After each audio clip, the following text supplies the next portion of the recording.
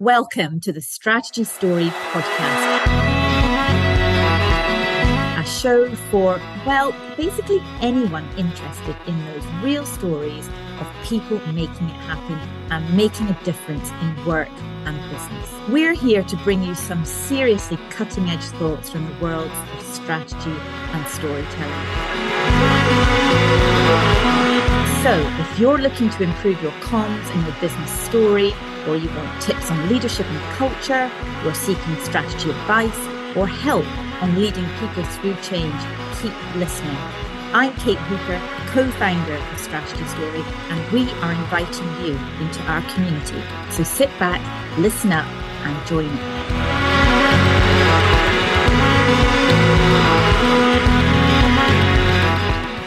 Hello, everyone. Here we are again, back again with more from the worlds of strategy and storytelling and communications. Kate Hooper here.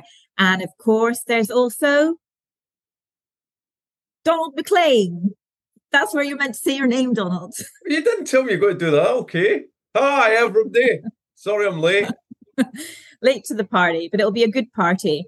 So today what we've got for you folks is from the world of strategic management, a theory, a concept. More than that, much more. It's about helping people work together. Donald, what is it? Well, we're going to talk about deep structure. I have to say I'm kind of excited because so far we've talked about strategy, in particular strategic logic, which is actually pretty straightforward. It's been overcomplicated by numpties in my view, but this is getting into some really good and deep stuff, which I think is really helpful. Game changer. And oh my goodness, what on earth does deep structure mean? Well, once you hear about deep structure, folks, hopefully what will happen for you will be what happened for me.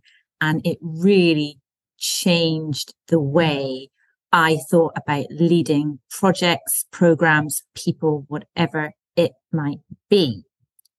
Before we get on to what it is, though, Donald, and how folk who are leading teams or running businesses might be able to use it, why, from your perspective, is deep structure so important?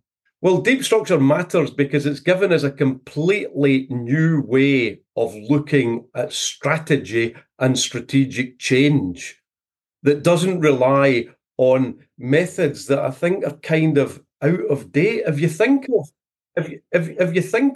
of when an awful lot of the taken for granted management methods in our organizations originated, it was in the Industrial Revolution. So right at the heart of most of our organizations, there still lurks this idea that the organization's some kind of machine. And so if we treat our organizations like mechanisms, everything should happen just as it's meant to happen in a very prescribed way. That increasingly appears not to be the case. And in actual fact, probably the big thing that most organizations are concerned with now is innovation, creativity.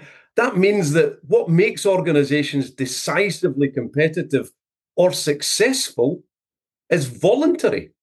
It's voluntarily imparted. I can't say to you, Kate, have a good idea about bananas right now. Have a great idea or introduce a new way of getting to the moon quickly, please, now. Right, so we don't really understand where ideas come from or how all that happens, but we are pretty sure that they don't come from mechanical processes. There's a lot of evidence to suggest this. So when you get these mechanisms trying to be innovative, it's a bit like trying to create a work of art with a screwdriver.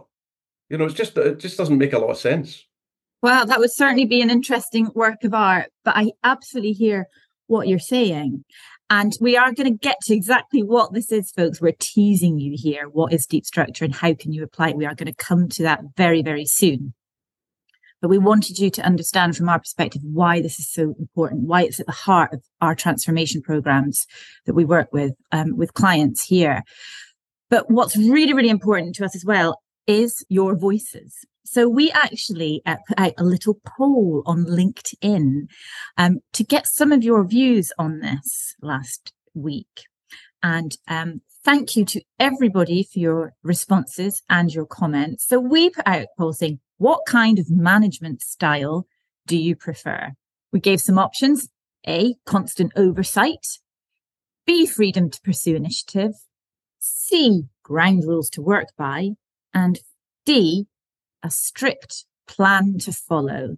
Donald, have you got any guesses about how the poll might have landed? Well, no comments on how loaded that dice might have been, but yeah, I think in general, I think nowadays people are keen to express themselves. So it's about local initiative, but probably not in a way that gets incoherent. So it has to still be joined up. So there has to be something that unifies it and makes it like guiding principles or something.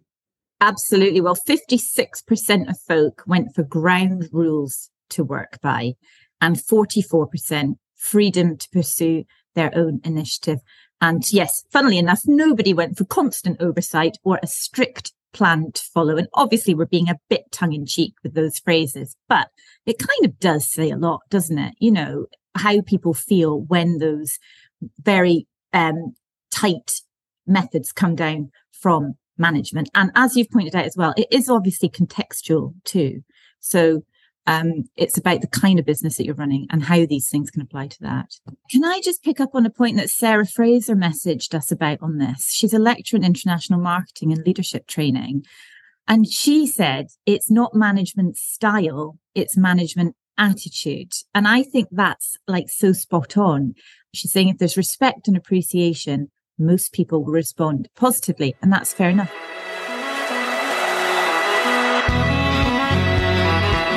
This podcast is produced in association with Alitu.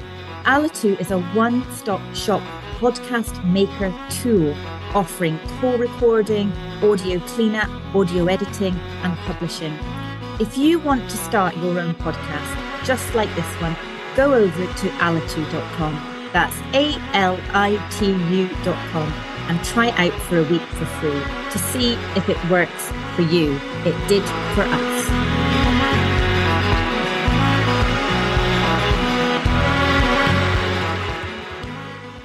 So that's some voices. So we've had some folk get in touch about this, and they've kind of been telling us the key things that they really want in terms of management attitude. Thank you, Sarah Fraser, is great ground rules and freedom to work from their own initiative. So Donald, this is a brilliant segue into deep structure and where it comes from, because there's probably a very good reason that folk have come back with that response. Yeah, well, I think these responses are spot on. For me, they're symptomatic of a almost like a switch in the way we're thinking about strategy and strategic change. And that is that we're no longer regarding it as the rollout of a mechanical process or the execution of a mechanical plan. We're regarding it as an emergent process. And so if you think about the things in your life that are emergent, but one that I am fond of, is, you're probably bored with me talking about it, is something like a game of football. It's emergent in that it would make no sense at all to try and script every move in the game, but it's not out of control. It's still managed. So it's a game. What is deep structure? In that case, it's basically just the rules of the game. It's the principles that everybody's agreed to abide by as they set about this improvised performance. So the guiding principles, and that operates at different levels. So obviously there's the actual technical rules of the game that differentiate football from, say, rugby. There's also agreements like we'll play in an attacking way, or we'll play a defensive game, or we'll try and get the ball through these two sticks at the opposite end, or we'll always pass the ball to Jane because she's really good at scoring goals. So there's different levels of these principles. But so long as we stick with these principles, everything else is kind of improvised. That deep structure is a set of principles that allows for coherent, collective improvisation. And I think the key point here as well is that in terms of creating that set of principles, those guiding rules of thumb, if you like, to steal your phrase, it's really important that folk come up with them together. In most cases, it's not just dictated to, but actually, you get your team together and you say, okay, so we're going to approach this new project, or we're going to take on this new thing, or we're going to strive to make $1 million. Like, what are our rules of the game going to be? Coming up with a few principles together. I agree with that, Kate. And I think what we're doing here is we're now getting into the how, if you like. So how do we actually work with this idea of deep structure? If deep structure is this set of guiding principles, an obvious question is, well, what are ours? What if our organisation or our business is a game, what kind of rules are we playing to? And one of the things about human beings is that as we learn, we habitualize our rules so that we don't need to keep thinking about them. So an awful lot of this stuff is below the conscious level of the organisation. They operate largely as habits. And it's almost like a therapeutic exercise to say, right, so if what we are doing was being generated by some principles, what are these principles? It's like, what's the grammar of this organisation if it was a conversation? And actually, surprise, surprise, where do we find these principles? Where we always find principles in social settings in stories. Right, so when we're bringing up kids or when we're doing whatever we do, we share stories, and usually at the root of these stories, there's a little message, Mm-hmm. a rule of thumb, a guidance, all that kind of stuff. And so it's exactly the same in organizations. You get people together and say, right, we've done this so many times now. So based on what we were saying we were going to do, what happened in the last month or 3 weeks or 6 months or however long it was? Any big stories emerging?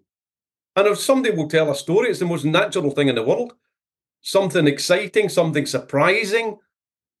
And then you say to everybody, okay, so if that story was trying to tell us something about the principles we operate by, what are these principles? And you'd be amazed how easily people come up with them. When you've got them surfaced, you can then say, have any of them passed their sell-by date? Mm-hmm. Are they still all valid? You know, so one of them clearly was there that we were trying to sell pies to corner shops. Nobody eats pies anymore. So should we think about that one? Should we change that? Let's sell salads to supermarkets. So you can have little switches in these rules that can transform the whole thing. There's a very famous, probably myth about how rugby developed out of the game of soccer. You know, soccer was being played in public schools by, quite posh people as well as in working class areas. But one day, allegedly at rugby school, somebody decided not to kick the ball, but to pick it up and run with it. And out of that came a whole new game. One element of deep structure initially was changed, and you got a whole new game. That's why deep structure is such a powerful idea when it comes to transformation, because it's like a tectonic kind of strategic management. You operate way down underneath the surface. You change one element of the organization's deep structure, and the whole business transforms. The downside of that is that you can't always predict exactly how it's going to transform. But if you keep in touch and share stories, you can amplify the things that are good and dampen down the things that are bad. And very quickly, the business can find itself in a completely different mode of operation. So it's a very light touch way of managing transformation. I think there's something I want to say about this that I really like about it. But before I do, I think we should also say, before we get all the bakers in Scotland phoning or writing in, say that we know that people still really love pies. I love pies.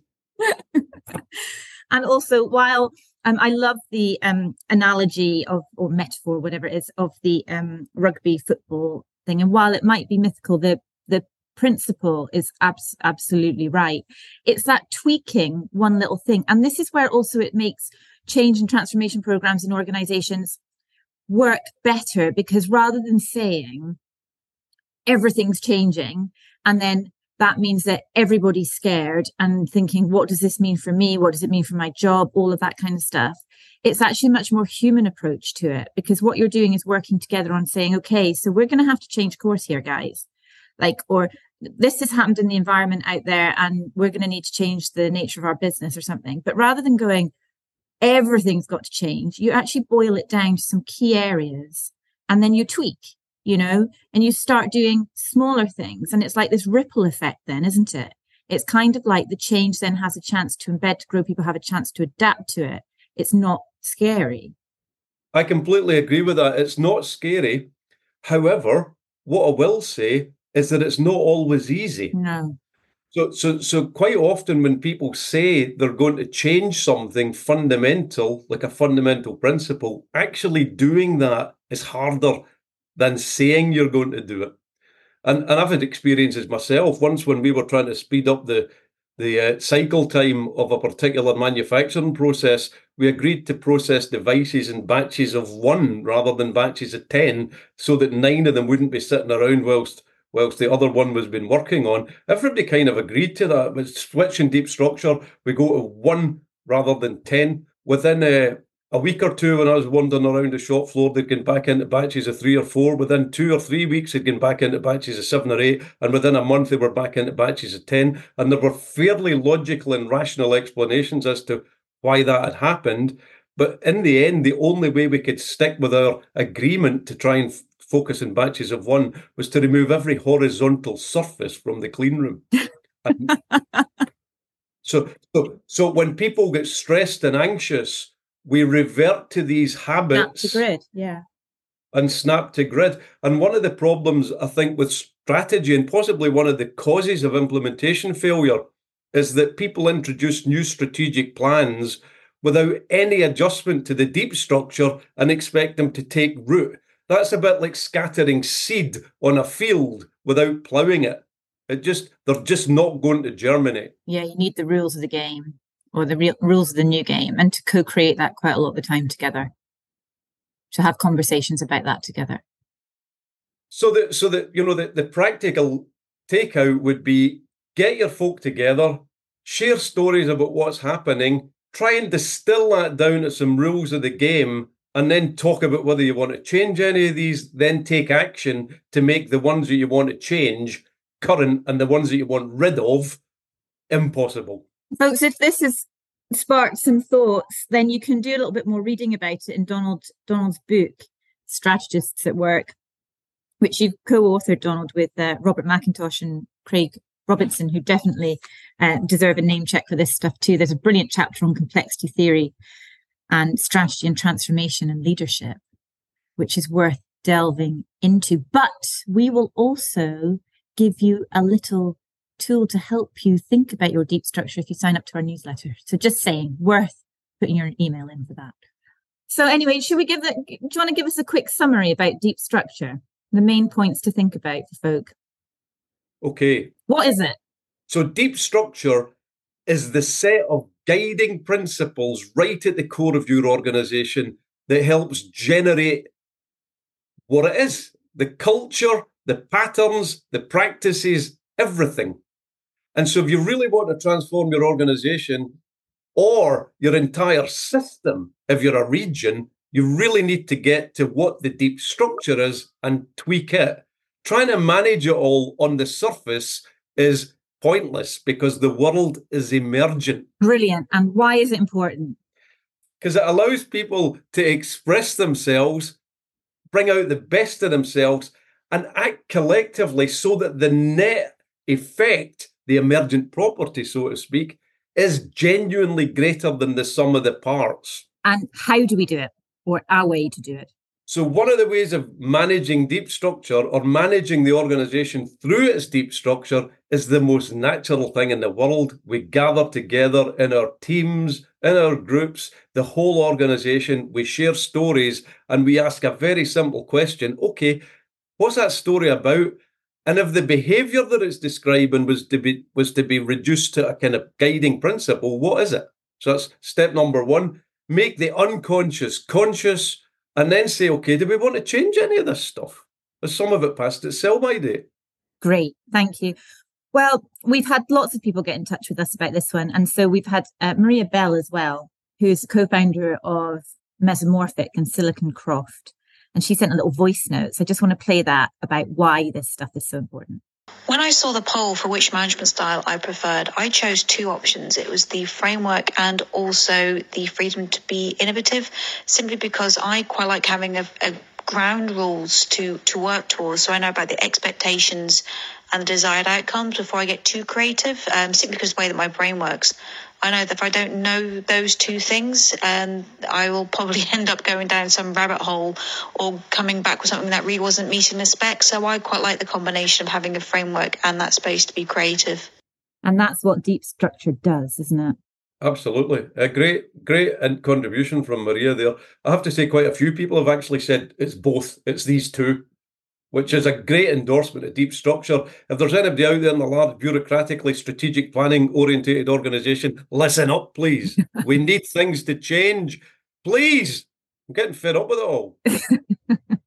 So there you go, folks. There you go. 20 minutes on deep structure, a whole big thing, but hopefully some tips that you can take away there. We'll give you something quite simplified. If you sign up for our newsletter, head over to the website, strategystory.co.uk or .com, depending where you are. And as always, please email us. Let's get a conversation going. Let's make working in businesses, leading businesses better for everybody. hello@strategystory.co.uk. Thank you very much, Professor Donald. Thank you, Martha, producer. Thank you for listening.